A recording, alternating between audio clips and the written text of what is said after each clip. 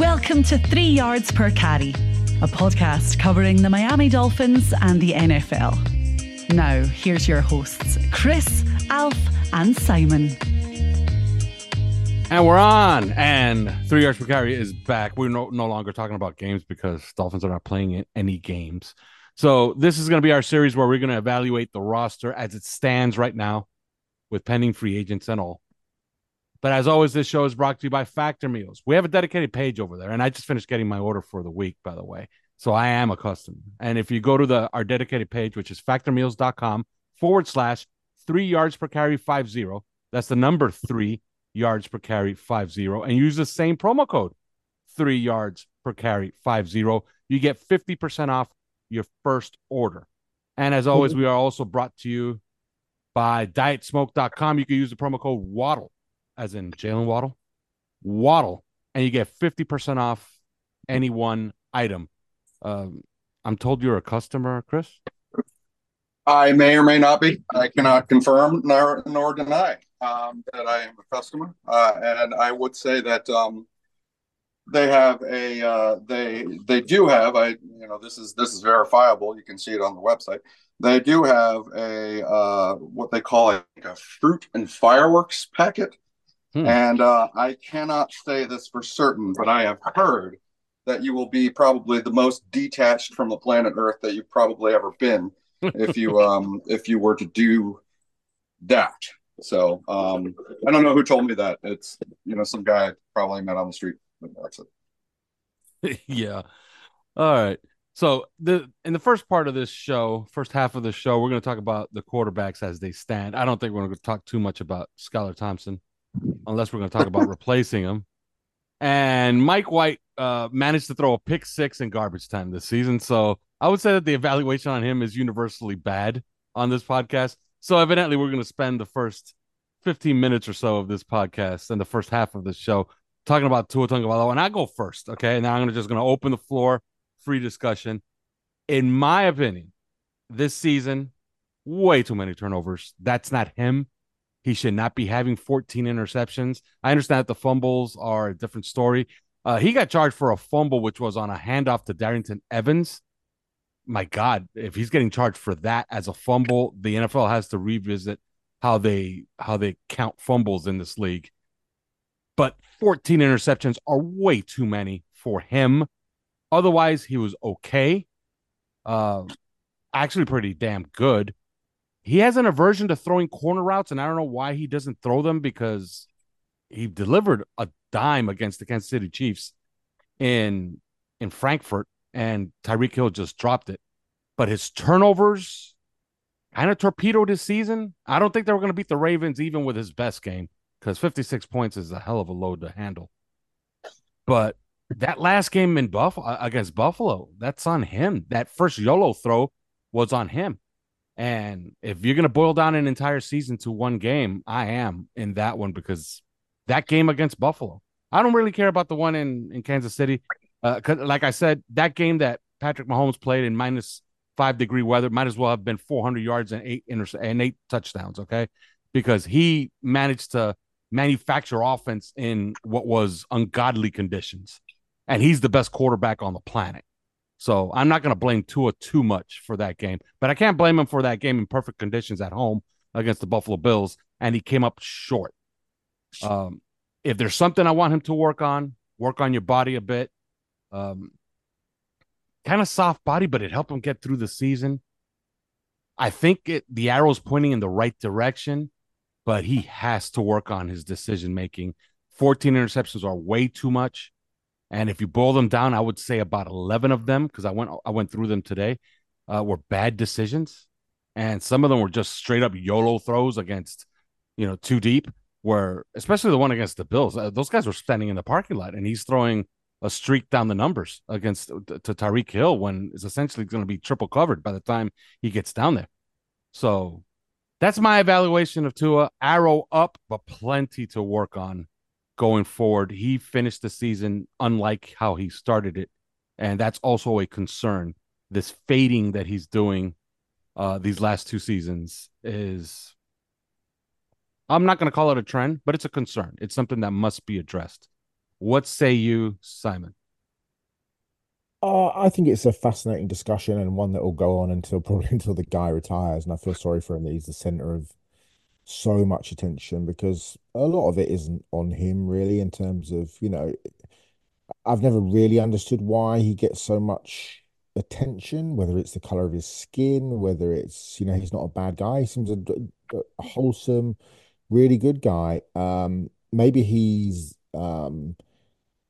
the issue is that he appears in an era where there are quarterbacks like Justin Herbert, like Patrick Mahomes, like Josh, who all have big arms and are massive and physical and can, do all these amazing things. And maybe that's just, a bit of a knock-on effect. I mean, I saw, Benjamin Solak did from the Ringer did a quarterback tiering system today, and he had Trevor Lawrence in the second group, which baffles my mind. No, in the third group, sorry. Patrick Mahomes was on his own at the top.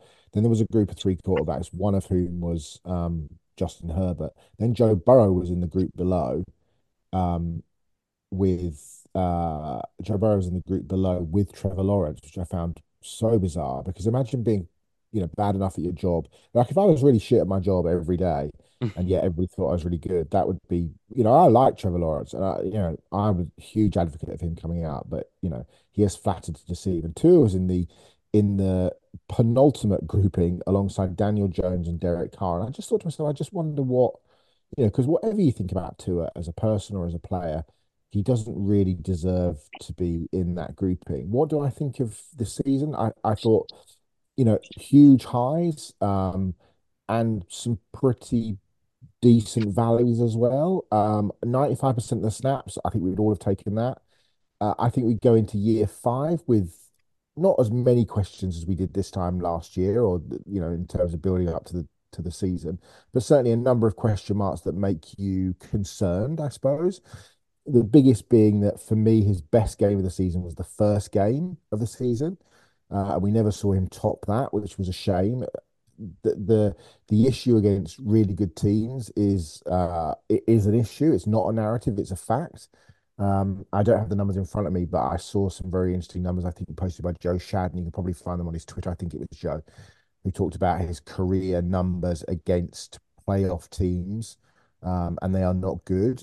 And even Peter King was talking about this morning. Franchise quarterbacks have to be better than 0-3, 57% completion rate, and a 4-5 TD to pick margin, as Tua was in his last three games. And there have been moments, and the thing I don't understand is that he was defined at Alabama by what he did in the biggest moment of all, which was coming out of that sack in overtime and throwing that touchdown to Devonta Smith to win the national championship, delivering in the very biggest And moment. going blow for blow with the greatest college team ever. Yeah, Remember? yeah, oh, absolutely. And what we've not seen really as a pro is him be able to deliver those massive moments driving down the field at the end of games to win big games or to beat teams. And I felt against Buffalo when we were down 21-14 at the end that he was going to throw an interception, and that's a terrible thing to think, but that's just how the kind of the it had built up. So I think there are plenty of positives. Look, he clearly works so well with Mike McDaniel. There are so many things that the offense does really well with him at the helm. And I've ummed and ahed about whether or not he's can you win a Super Bowl with him? And you know, I'd love to think so. My heart says yes. My head says no. Um, and I suppose I probably fall a little bit with what Daniel Jeremiah said not long after the Kansas City game. And I look at, he was bad. He was really good on script against Baltimore and then bad for the rest of the game. He was bad in Kansas City. And it wasn't just the weather. There were throws that he missed. There were wide open receivers that he missed. He probably had a massive gain / touchdown to Tavon Achan. He just threw it at his feet on a little, swing. He threw into double coverage into the end zone to Tyreek when he had Jalen Waddle wide open underneath. There are so many factors to this whole question, the tree of things that we could improve on. We have a Tyreek problem. We discussed it so much on this podcast before in terms of we look for Tyreek probably too much. We need to find better options beyond Tyreek and Jalen. I think Kyle Krabs on his podcast made a very good point today that teams always knew that we were going to throw the ball when Braxton Berrios came in because something like 79% of the times that Berrios was on the field, we threw. So we're kind of tipping our hat. And go back to Daniel Jeremiah's point, I just think that the situation for him needs to be perfect, I think, for him to win a Super Bowl. And by perfect, I mean that we probably need to surround him with better players at the skill position. So that would be, a better tight end, a better number 3, and better number 4 receiver. I like the backs, and we'll get into that in the second half of the show. The interior of the offensive line needs to be better, but I also think that the Dolphins have to get home field advantage. I just don't believe that he can go on the road to Buffalo, to Baltimore, to Kansas City, where it's cold in January, and win games, because he hasn't proven that he can do that. And he's proven to me that he plays smaller when you want him to play bigger. Generally, yes, Dallas was a great win, and he did drive him down the field at the end of the game. But that has not been the rule. That has been the exception. There is so much to like about him, and I go back. He is a likable character. Seems like a great team leader. The teammates love him, and there were so many really great, thrilling moments that he provided this season. You just want to see just a bit more when it really, really matters. And as yet, I just haven't seen the consistency enough in that to make me think, we're coming into year 5 now. It's like you've got to kind of, can he deliver at the very biggest moments? He's not good out of structure. That's a concern. We've talked about this. I've talked about this on the pod. The fact that he looks so jumpy and nervy when he comes off those. And people say he only makes one read, and that's nonsense. What he does often do is make one read to the side of the field that he's looking at. Sorry, he makes multiple reads to the side that he's looking at. It may look like one read, it's multiple reads. I would like him more to come backside when he's front side, and front side when he's backside. But there is a flip side to that, in that the concussions and all those sorts of things have almost made him jumpy and nervous. He doesn't want to get hit. The ball gets out of his hand quick. And that's, so you kind of, there's a quid pro quo there. But, there are definitely things that Mike McDaniel can do going year 4 to year 5 that he did going year 3 to year 4, and potentially deliver what we all hope and pray that he can do.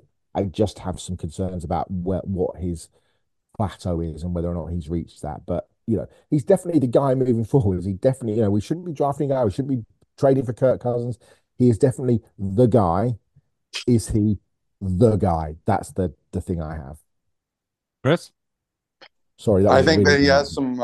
Well, okay, let's look at the mile high view, which is that, hey, he just completed his 4th year. I think that you can point to really discrete and significant improvements that he made from his rookie year to his second year.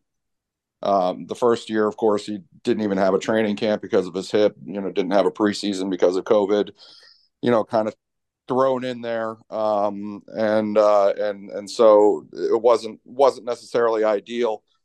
Year 2, I think he made improvements, discrete and significant improvements as a passer, and as a total quarterback. Still obviously not good enough. Year 3, even more improvements. We're talking about a guy that was, among the most potent quarterbacks in the NFL, which you have to give him some credit for that, because in the annals of NFL history, it's not like just anybody. It's not like Skylar Thompson just comes in and leads the NFL in passing. I mean, it's conspicuous when a guy does the sorts of things that Tua did in his 3rd year. And then you had the concussions, and the hero ball really manifested. The hero ball that Nick Saban has been complaining about since Tua was, a freshman there. It really manifested with those concussions, and he needed to do something about that. And so he goes into the lab between year 3 and year 4, and he makes significant improvements on his playing style, and overall comportment in the pocket. And he goes 18 games without missing a single one. I think only a handful of quarterbacks did that this year. So significant improvements year 1 to 2 to 3 to 4. And we haven't seen that stop yet. When we see that stop, then we start to get a little bit concerned. And so, mile high view, yes, you do have the significant improvement every single year. You do keep in mind he's a 25-year-old, and I don't know why we would assume that he's not going to make improvements from year 4 to year 5. There's a lot of people out there. I see them on Twitter. I see them. There's a lot of people that will say what he will never do. And I don't know how they know that, because we have seen upward trend every single year. So that's the good part. The concerning parts that we're seeing are that I think there's a theme, a running theme, that as we get later in the year, perhaps there's more tape on the guy. Perhaps he's playing defenses like Buffalo and Kansas City that have already seen him and that have already played him, and they have smart coaches, and they can start to figure out tendencies. Now, this is reflective both of Tua, but I think also of the Mike McDaniel offense, because there was a lack of breadth in the offense and the overall variability of it, the versatility of it, the sorts of things that they could do to attack a defense. So you start to see his tendencies taken advantage of by teams as the year goes on, as there's more tape of him in this offense this year with his tendencies. And I think, and that goes all the way back to college. If you think about all the way back in college, one of his proudest moments was when he had just flashed on the scene. The big throws he made in the national championship game. Well, there wasn't much tape on the guy back then. So I think that there is an issue with predictability, and that's what you see manifested with the interceptions. He's not the only He's not the only quarterback in the history of the NFL, not even the only great quarterback in the history of the NFL that you could say this about. So there is a concern there. He's never going to be a guy, I think, especially after concussions, he's never going to be a guy that does a lot out of structure. I think that's unfortunate. If you want that, this isn't your guy. That doesn't, Tom Brady never made a lot happen outside of structure. Peyton Manning didn't either, and neither did Drew Brees. So, this is the model of what you're going for with him. You just have to make it work, and others have. And so the Dolphins have to do that. I think you're looking at a guy very early in his career, even by his third, fourth year, is clearly capable of leading the league in most passing metrics, because he did. I'm not just saying he's capable of it. He did it, and leading one of the most potent offenses in the NFL, if not the most potent offense in the NFL. The next step, obviously, is he has to build more versatility into his approach and start breaking some of his own tendencies, particularly as the season goes on. And I think that starts with trusting the offensive line, which he was after the concussion. Listen, there was a time sitting here last year, we didn't even know if this guy could play football anymore, right? It was extreme. It was an extreme situation. He was up against the ropes. He's having admitted conversations with his family and his wife about whether he should even continue playing anymore. So in order to deal with this extreme situation and prove that he could continue to play football, they went for an extreme solution. They got the ball out the quickest I've ever seen, right, this year. The whole offense was designed around getting the ball out so fast, yet challenging the depths of the field, so that the offensive line would not get exposed for being deficient, which they were. Let's be honest, they were. And also because his ability to keep himself, to do things outside of structure while being safe about it, he's not that great of an athlete. So they had to go to extremes just to prove this guy could play football. Now I think they're going to have to dial that back this offseason. I think they're going to have to improve that offensive line. You know why you can't get from one side of the field to the other side of the field? Because you only have 2 seconds to throw the ball. You know why you can't get some of these running back dump offs in the 1 to 5 yard area, beyond the line of scrimmage? Because you can't hold the ball longer than 2 seconds, and I think that was drilled into him so bad or so much this season. And it was such an extreme thing that they got trapped by it. They really got trapped by it at the end. And then at that point, it doesn't even matter whether the offensive line is giving up the pressure or getting beaten or not, because the quarterback is assuming so. And the system is assuming so. The timing that is being built into the system is assuming that and compensating for that, whether it's actually happening or not. So now what they need to do is build the offensive line so that they can trust it more. And if they can trust it more, and if he can trust it more, then you can start to build in a little bit more variability in the passing game. And then maybe things won't get so predictable late in the year. Maybe you won't be caught in these situations where, God, how come nothing that used to work is working anymore? You know, like, and that's what I think needs to happen with him. And it's inextricably tied to the system itself and Mike McDaniel's coaching of it. And it's almost, you cannot talk about one without the other at this point. And so that's the next steps, many next steps. I don't know what he'll never be or what he'll ever be. I mean, we're yet to see it. But, you know, clearly not good enough, because at the end of the day, this is a make or miss league. And at the end of the season, when you're in the playoffs, you didn't make, and it's done. The season's done as a result. So, you know, that's it. Yeah, I think you alluded to what he can improve going into next season. I'm not sure if I got that from Simon, so I'll want it here before we go to break and talk running backs. Simon, what does he need to improve going into next season?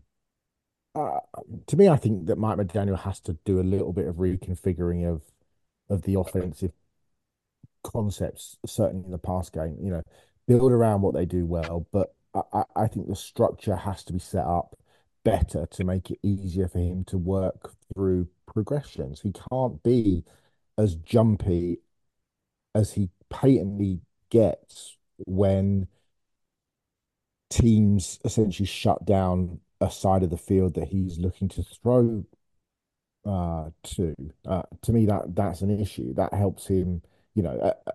And Chris makes the point, you know, the offensive line, and certainly the interior of the offensive line, needs to be significantly better. And you know, the injuries to Robert Hunt and to Connor Williams especially don't help, you know. So we need to make sure that Hunt is re-signed, and that certainly those, you know, whether it's Connor or it's a new center via free agency or the draft, and the same with the left guard, have to be better. I can't excuse him. Chris talked about, you know, the offensive line has to be better to hit some of those, you know, little screen passes to running backs. I can't excuse him not being able to do that. You know, and I talk about the Chiefs game is the perfect example. That was just on him, not on the offensive line. I know Chris wasn't alluding to that play specifically, but so I think those are some of the things that need to happen. They were just inexcusable. Inexcusable is the wrong word. They were just, you know, it's not like he's doing it on purpose. There were just plays that you just, you know, there were so many great plays. Let's be clear. There were so many great plays, so many great throws, so many great moments. And for 90% of this past season, I know the three of us hadn't, and I think I probably speak for 99% of Dolphins fans, that we had a completely joyous time, and he was at the heart of it because, you know, when the offense was clicking, it was unbelievable to watch. We haven't had this since prime Marino, and, you know, that's not hyperbole, that is fact. But I just think I would like to see McDaniel, you know, work a little bit on some of those structures of the passing concepts, and so that Tua doesn't have to feel like he has to, you know, make the throw to the number one target on that particular pass play every single time, if that's what, you know, goes through his mind. And I don't know that it is, because, you know, we don't have the ability to sit down and talk to him about it. But, you know, I would like to see that. I would like to see less of the jitters. Chris talked about his inability to, or, you know, I talked about his inability to play out structure, and Chris said that, you know, he's not sure that's ever going to be a thing, and I'm not sure it's ever going to be a thing. It's never been something necessarily that he's been entirely comfortable with in the NFL. There have been times against Arizona, against the Jets, where he ran over Michael Carter. You know, you go back to college, you know, the touchdown against Vanderbilt, where he did you know, ran around in circles and threw a touchdown in the air. You know, that was part of his game.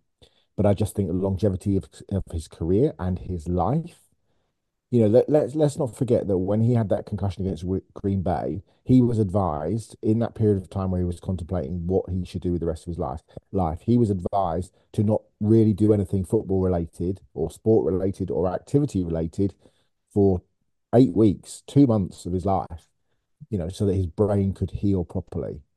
He's a 25-year-old man. That is a big deal. So expecting him to, and it must be difficult for him at times to rein in that, need to go and just run someone over like like we know that he likes to do. He does like to put his head down and run over people and shake his shoulders and do that sort of thing. He can't do that anymore. And that will always be an issue. He's never going to be Josh Allen in terms of getting out of the point. He's never going to be Kyler Murray. He's never going to be Justin Herbert in terms of being able to do that. I just think we need to accommodate and continue to build on all the great stuff that he does well, but just make sure that, when he has to come backside, when he has to, do some of the things that he just can't quite get to do, that we can continue to build on that. I hope he hasn't plateaued. And Chris made a very good point about, the year on year on year, improvements. And there have been. This year was a massive jump. But can he get to that final point and really become the quarterback that we all hope he is, and ultimately take the Dolphins to the promised land? We've got to win a playoff game. He's got to win a playoff game. And the narrative of not winning games against big teams will remain that until he does it, because he hasn't done it. And, that's the thing. Win a playoff game, win 2 playoff games, get home field advantage, and then let's see what we're dealing with. And if at that point, we can't, if we go out of the first round or the second round, if we've got home field advantage, we go out in in the divisional round, first game, he doesn't beat anybody, then again, it's a question, it's an issue. It's what do we do? What do we do? What do we do? But he's definitely earned the right to have next season. Absolutely.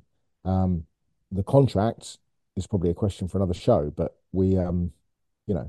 I think all of us that care about the Miami Dolphins are hopeful that he is the guy that can do it. I think it's okay to have some reservations about whether or not that will happen. And we'll see what the draft and free agency brings in terms of helping him out. All right. And there you have it. And when we come back after this brief break, we will talk about the running backs. But first, these words. Are you a South Florida property owner with an insurance claim? Are you dealing with water, mold, or fire damage to your home or business? Are you having trouble locating a 5-star rated general contractor that is fully licensed, certified, and insured?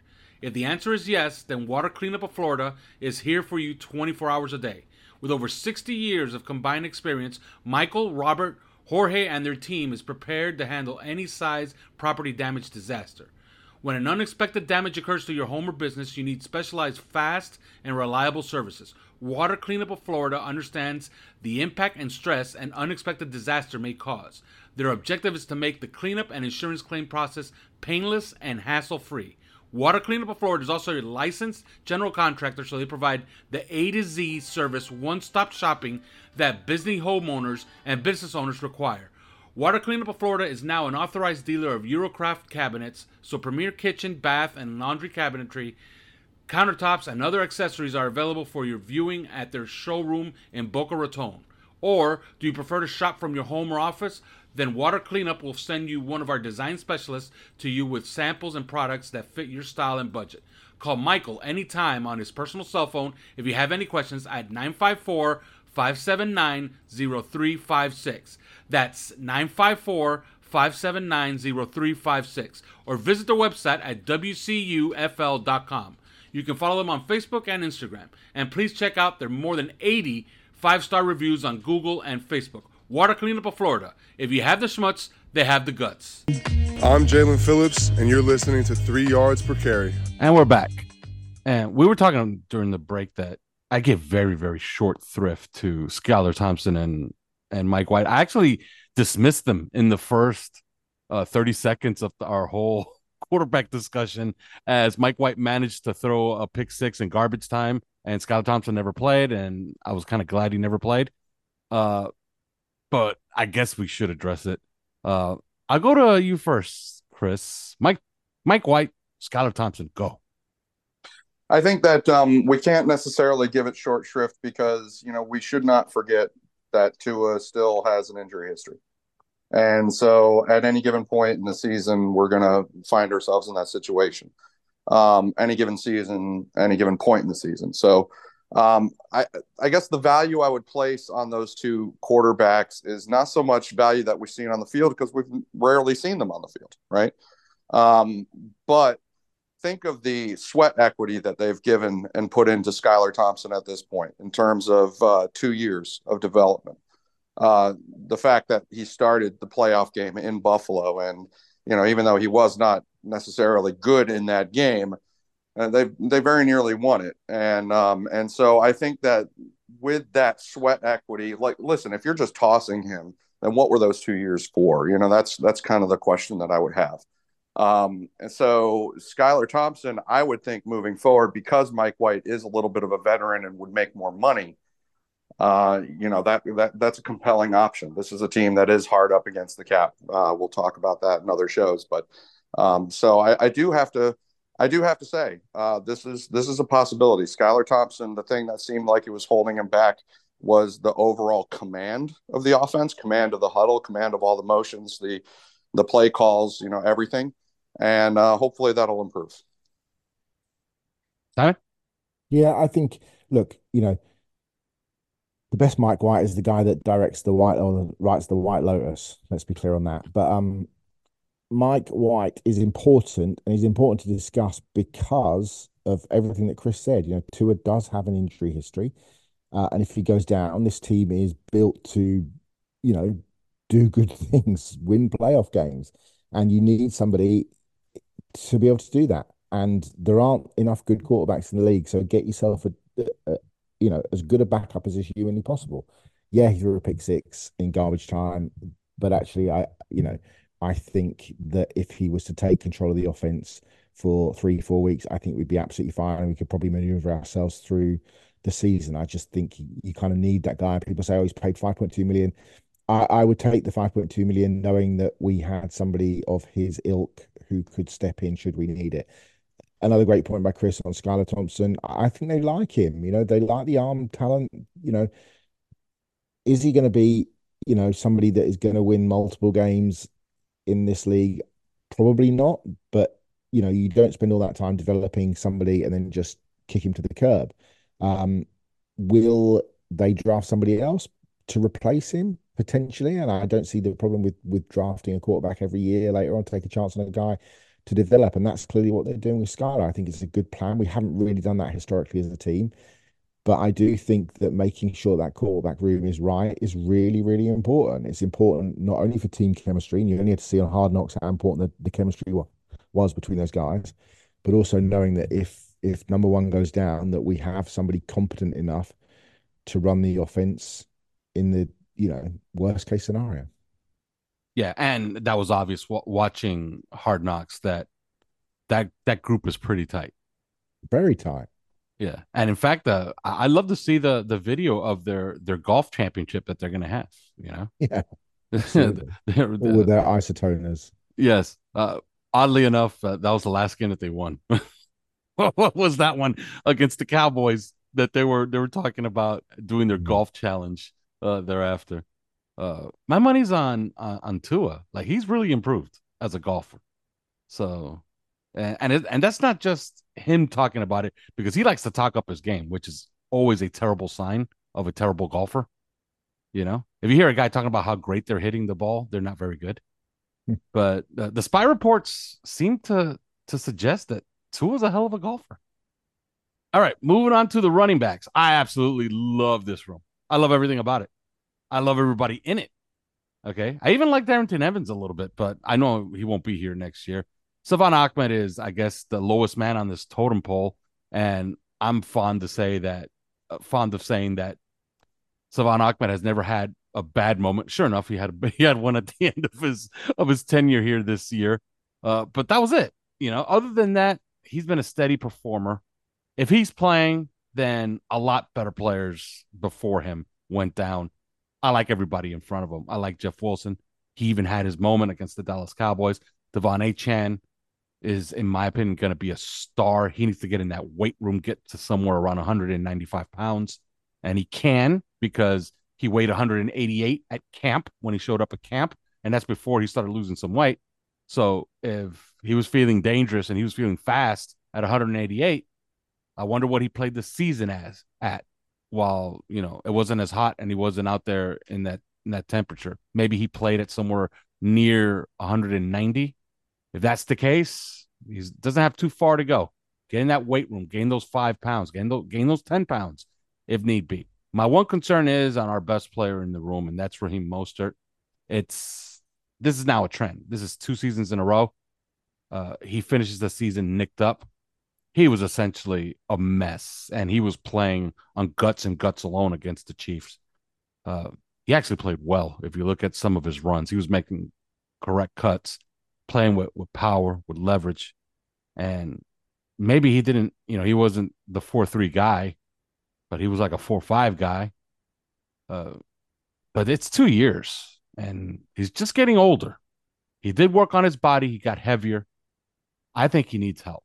And in a later show, I'm going to talk about giving him some very big help, as in a very large human being, to share carries with him and lower the load on Raheem Mostert. He is under contract next season. So for those that are wondering, and at a cheap number. And, this team is going to need good football players at cheap numbers. And Raheem Mostert is absolutely that. Your take, and I'll go with you, Simon, first. Your take on this running back room. Yeah, I generally share your sentiments. I think most of it is great. I thought he bulked up to around 215, and his injury was unfortunate because of how it happened, and and when it happened. I think Achane is fantastic. Used the way he is, he's never going to be a 300 carry a season guy, and I think that the probably 150 mark is probably his. Because you just want to keep him healthy, and you do worry about. Yeah, you got to get creative with putting the ball in his hands. That's all you got to do. Yeah, absolutely. And, I think you kind of mix up how you do that. I like Chris Brooks. I think the team quite likes Chris Brooks, but, again, this is for another podcast, but the issues that we have in short yardage are an issue. And I do think that we need a bigger back, and I do think sometimes we just need to punch someone in the mouth. We have one of the best 2 or 3 fullbacks in the league. And Alec Ingold will never get the love that he deserves, but he is a tremendous player. Pro Bowl starter, yeah, Alec Ingold. Absolutely. Along with Kyle Juszczyk and Patrick Ricard, I think they're the best 3 fullbacks in the league, and it's not even close. And he's so consistent. But I kind of feel like we need a bigger back, and I'm doing draft stuff, and last night I was looking at Audric Estime of Notre Dame, and I see a guy who's 227 pounds who just comes in and punches somebody in the mouth and never goes down on first contact. And I'm not saying we should be drafting Estime, but I'm just saying somebody like that who can convert 3rd and 1s and 4th and 1s, who can just pick up some tough, dirty yards, who in the fourth quarter of big games when teams are stacking the box and, you can just take a little bit of the pressure off, because sometimes in games it kind of feels like the Dolphins aren't able to do that. Jeff Wilson did that in the Dallas game, as you alluded to, Alf, which was hugely important. I like Jeff Wilson too. I like Ahmed. I think Darrington Evans obviously won't be back. I kind of feel like there is space for somebody. People have talked about Derrick Henry. I don't see that happening. Mike McDaniel's history would tell you that, I'd expect an Alfred Morris type over a Derrick Henry type. And whether that comes in free agency or the draft remains to be seen. They probably won't touch the room, quite frankly, given the season that they all had. You just kind of feel like, much as I talked about diversity of passing structure, passing concepts, somebody just needs to go back and give Mike the tape of the last 2 years of short yardage situations, and just has to shake him and say, dude, just line up, I formation. Let's just smack some people in the face and pick up that half a yard. So I like the room. I think it's great. It's diverse. They got great hands. They can pass protect. They've got incredible speed, wiggle. Achane is a star, but he's got to stay healthy, because if you lose him for significant periods of time, then Chris, we would be in trouble. But it's a good room. Absolutely, Chris. Sorry about the delay there. I'm in the midst of cooking my daughter dinner. No, I think that if you look at the room, they have. I'm trying very hard, and it is hard sometimes, because we saw insufficiencies or deficiencies in the way that they approached many things in the ground game this year, in terms of not running enough. I think we all kind of wanted there to be more commitment, not running in short yardage situations, not getting downhill at times, even just as a change of pace. And where I have to school myself a little bit is don't mistake the lack of variability and the lack of smart decision making in the approach with the lack of variability and versatility in the room itself. They had Chris Brooks. They could have run him in short yardage. They didn't. They had Jeff Wilson, who punches above his weight class, and they could have used him in short yardage situations. They didn't. Okay. They had Raheem Mostert and Devon Achane, guys that can do wonders with the ball in their hands, throwing them the football. And they could have featured them more in the passing attack, particularly as teams started to pull back their linebackers into deeper portions of the field and still stay in cover two. And they could have done that. They could have done the classic cover two beaters with their running backs. You know what? They didn't. And the question is that really because of in like deficiencies in the running back room, or was that just their approach? And was that to his decision making? That's the question. Those are the sorts of things that we have to tackle and address in the offseason. I don't think the room is deficient. I think that Chris Brooks could do damage in short yardage. I think that Jeff Wilson could do damage in short yardage. I think that Devon Achane and Raheem Mostert are perfect for catching passes out of the backfield and using their speed to really victimize linebackers that are in backup mode, that are bolting to their landmarks, their deep landmarks right off the snap. So they need a new approach. I don't necessarily know that they need a new running back. Now, that said, listen, we know that every running back with a name under the sun, if there was a rumor that he was available, the Miami Dolphins called about it. Okay. They called about Jonathan Taylor. They called about Saquon Barkley. They called about Josh Jacobs. They inquired after Dalvin Cook. They inquired after, Jamire. There was all kinds of rumors about Mike McDaniel being absolutely in love with Jamire Gibbs in the draft. And he was a first rounder. We didn't even have a first round pick. Mm-hmm. So, every running back under the sun, there was clearly a theme there. If you had a name, the Dolphins were after you.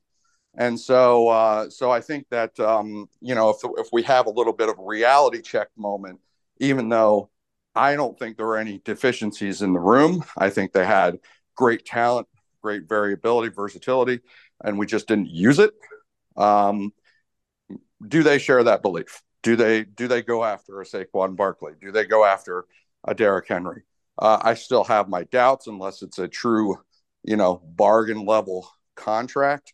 But at the same time, hey, the past is a good indicator of the future sometimes. And so we'll see. Yeah. Simon, I'm going to do something that I love doing, which is called reading from the game book. And I'm going to ask you this question. Maybe there's absolutely nothing wrong with this room, and you could bring it all back intact, right down to Salvon Ahmed, as long as there's a change in mindset from this coaching staff. Because I'm going to read something that just really bothers me. The score becomes 13-7 in that playoff game against the Chiefs. We know about the weather. We know how it was. They get a good return out to the 35. And then this is what the game book reads. Mostert left end for 8 yards. Mostert left end for 4 yards. Mostert up the middle for 3 yards. Mostert up the middle for 6 yards. Timeout. It's 3rd and 1. Tua Tagovailoa, pass incomplete. 4th and 1. Tua Tagovailoa, pass incomplete. Turnover on downs at the Kansas City 44-yard line. Is it just a mindset change? And instead of being, I believe they were 15th in carries, be top 10, be top 5, run the ball more. Is it as simple as that? Buffalo seemed to have look, Buffalo has a much better quarterback than we do. Okay, I think that's fair to say. Josh Allen's a stud, and people think that Josh Allen just dragged this team to the divisional round and went 7-1 down the stretch because he was just lighting everybody on fire. No, he was not. There's a lot of 200-yard passing games in there. He won a game by 20 points where he threw 90 for 91 yards. Okay. They did it by getting behind that offensive line and running the football. It was a mindset change that Joe Brady instituted. Is it as simple as that, Simon? It is. To me, it absolutely is. To me, it is. Mike McDaniel is always the smartest guy in the room, almost without exception, and rightfully so generally. I just think he overthinks and outthinks himself in critical moments. And what I have liked about McDaniel is that he generally has accepted his problems and his foibles and some of his mistakes since he's been here, and he's adjusted them. And that's what I would like to see next season. I just think, like you say, it's simply a case of almost losing control of the big moment and trying to think that teams are going to be expecting a run. They're not going to be expecting a screen or a fade or whatever it is that he calls, and just go back to the things that, the things that have worked for so long and things that we know that can work. And yeah, that's what I'd be doing. And that I would hope that there are smart people in the room in the off season who say, Mike, this is what we need to be doing more of. Chris, just something on that. I think you cannot talk about the lack of commitment to the ground game toward the end of the year without talking about the issues on third down. And I know that we kind of sometimes tie in the third and short issues with the lack of commitment to the ground game, because there are third downs that we've seen where we would have run it, we would have downhill run it, and they clearly did not. But when you convert, I think it was something like 2 out of 24 third downs in the last 2 games of the season, the most pivotal games of the season against Buffalo at home and then on the road in Kansas City, then you can't run the ball. You just can't. The math doesn't work. It's you're getting off the field too much.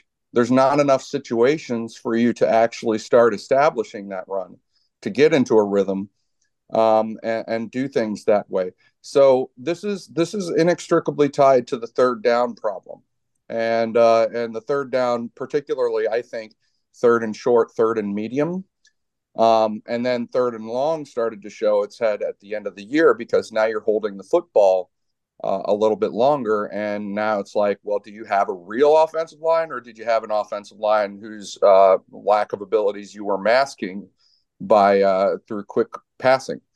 So you can't really run the ball if you can't convert those third downs. And a lot of those games toward the end of the year where we're like, why don't you just run the ball? Why don't you just run the ball? A lot of that was just impossible.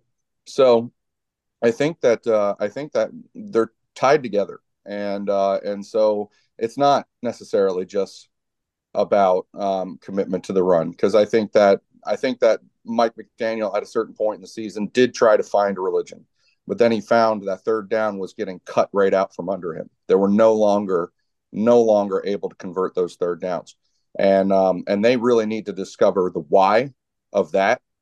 And they need to work on it. If that is the thing that they're going to be, that I know that Mike McDaniel is going to go in the lab and truly bang his head against the wall trying to figure out for months this off season, I know that it is going to be third down. So those two things are tied together. All right, Simon, let's get to the point where we start talking about how do we improve these guys from this offseason going into next season. There's going to be time to talk about whether we can save money with Jeff Wilson with a mere promotion, by cutting Jeff Wilson, with a mere promotion of Chris Brooks into his role. But I would say that the biggest improvement that they can make in this room is to get Devon Achane with a good long offseason with Tua Tagovailoa to try to get some chemistry in the passing game, because once that starts clicking, and look, this is something that I saw in camp, and they tried to incorporate it, and They had the very famous near miss against the Tennessee Titans. That could have gone for a big one. That could have changed that whole game. And of course, he beat his man way off the line on that long touchdown from Tua to Tyreek against the Commanders. So there were opportunities with him split out wide.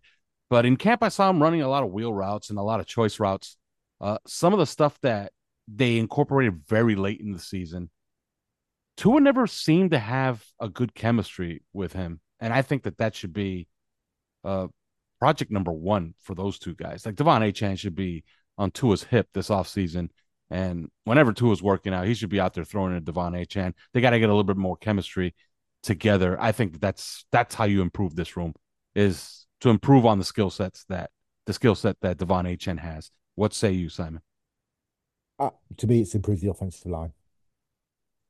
And I think that speaks to every aspect of this offense and what we're trying to do.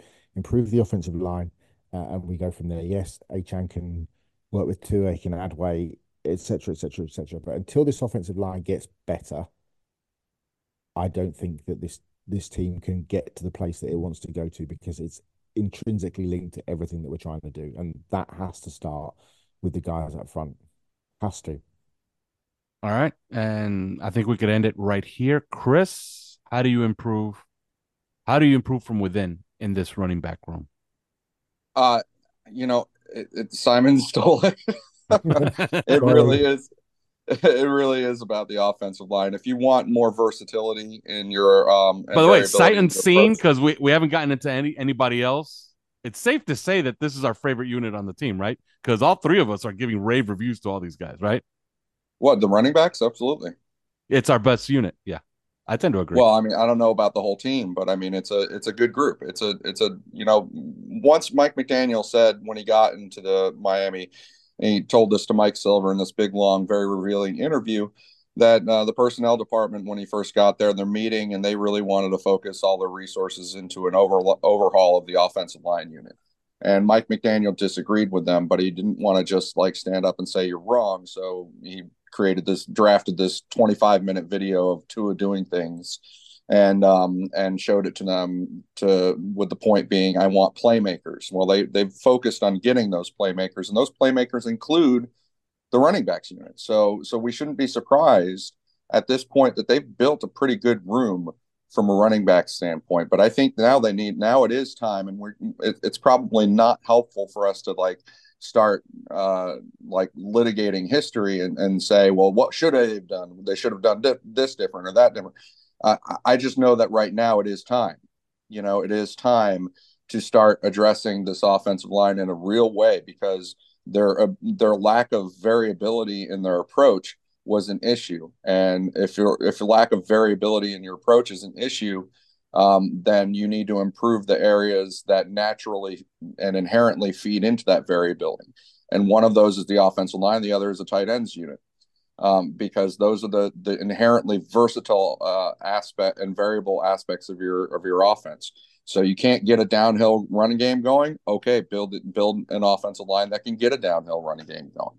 You can't call runs on third and short, or you don't think you can. Okay, get an offensive line that lets you use Chris Brooks in that manner. That's what they have to do. That is absolutely what they need to work on next. They need to improve it, and I'll leave you with this. Over the last 5 years or so, if you track these sorts of things, quarterbacks generally, the same quarterbacks playing in the playoffs that played in the regular season, they generally take a tenth of a second or more to throw the football than they did during the regular season. That's the playoffs. That's the way the playoffs work out. And I think that if you really track that from September to October to November to December, it would just get longer and longer and longer. The Miami Dolphins were not built to do that. They were not built to increase the amount of time that they took. And I don't just mean from a personnel standpoint, although that is true. I mean from everything that they had developed strategically and schematically. They were not built to do that. They were not built to take that extra time. And I think that's why they're going to keep banging their heads against the wall in December and January, unless they address that. And one of the ways that you do that is by improving the offensive line. You improve the offensive line, then you have more variability in your approach, and all of a sudden you can use those running backs in all those different ways that we talked about. All the running backs that we like so much, you know. How would you do that then, Chris? How would GM Chris Kaufman change the offer? What would you do? The offensive line? Yeah, what would you, if you put yourself in Chris Greer's shoes, what Sure. are you doing to given our cap situation, the draft picks that we have, no third, no fourth rounder, what would you do? Who would you bring in? What would your starting offensive line be for week 1 of next season? Well, there's a couple of things that I wish I did know and I don't, because one, I don't know what Teron Armstead is going to do in terms of retirement or not retirement. Even if he is not retiring, I might escort him out. To make it easier, let's operate under the assumption that he wants to play. He wants to play. I think even if he wants to play, I would probably cut him and move on. I think that there's too much instability in guys that you can't count on to be there from game to game and from play to play. And he's one of them, and he's playing on a body that's held together with tape and glue. And so you can't count on that stability. I think it starts with the center at quarterback exchange, though. And so a decision has to be made about whether Connor Williams I don't know if there's something behind the scenes about his character or his comportment within the locker room that bugs them, or if he is just, a great guy. If he's a great guy and you just want to plug your name next to him, okay, do it. Put your name next to him, pay him the money, get that quarterback center exchange, protected and stable, and start there. Then you build out, and that's where I think you're just going to have to spend resources in the draft to do it, because even if these guys are not, right away in September, what you need them to be, September and October, by December, they can be. You get that improvement from the offensive line. So yes, if you're not going with Connor Williams, then you should be looking at what's his name, JPJ from Oregon, Jackson Powers Johnson. Jackson. Yeah. Okay. Did I say Jackson twice? No. Then you need to go with him, because not only is he a good center, but he adds an element to the offense because he's so big and so strong that you don't necessarily already have. And now you can start to get some downhill runs going, some inside ground game going. I think it's about adding elements to the offense. And so getting some guys that kind of break your own mold for how you think it should all be is kind of the point. You have to do that. And so I think that would be a smart move. You could even justify that if you keep Connor Williams, because you can put one of them at left guard. And keeping Robert Hunt is obviously going to be a priority for this team as well. But I think that, between him and a guy like Troy Fautanu of Washington, or even Jordan Morgan, Jordan Morgan of Arizona is a really athletic, big, strong guy. He's very technical in nature, and I think that he could present value to the team in multiple facets, and that's really what it gets down to at the end of the day, is getting guys that present value to you in multiple ways, so that you can start to call some things differently or game plan a little bit differently if that's what it calls for this week. There wasn't enough of that in this year in their approach to each week. All right. And I think we're going to call it right there. The next time we talk to you will be later on this week, and we're going to talk about wide receivers and tight ends. I hope you enjoyed this first installment of our roster review. We did this last year. We're doing it again this year. Later on this week, wide receivers and tight ends. But till then. Thanks for listening to 3 Yards Per Carry. You can subscribe via iTunes, on Podbean, or your usual podcast provider.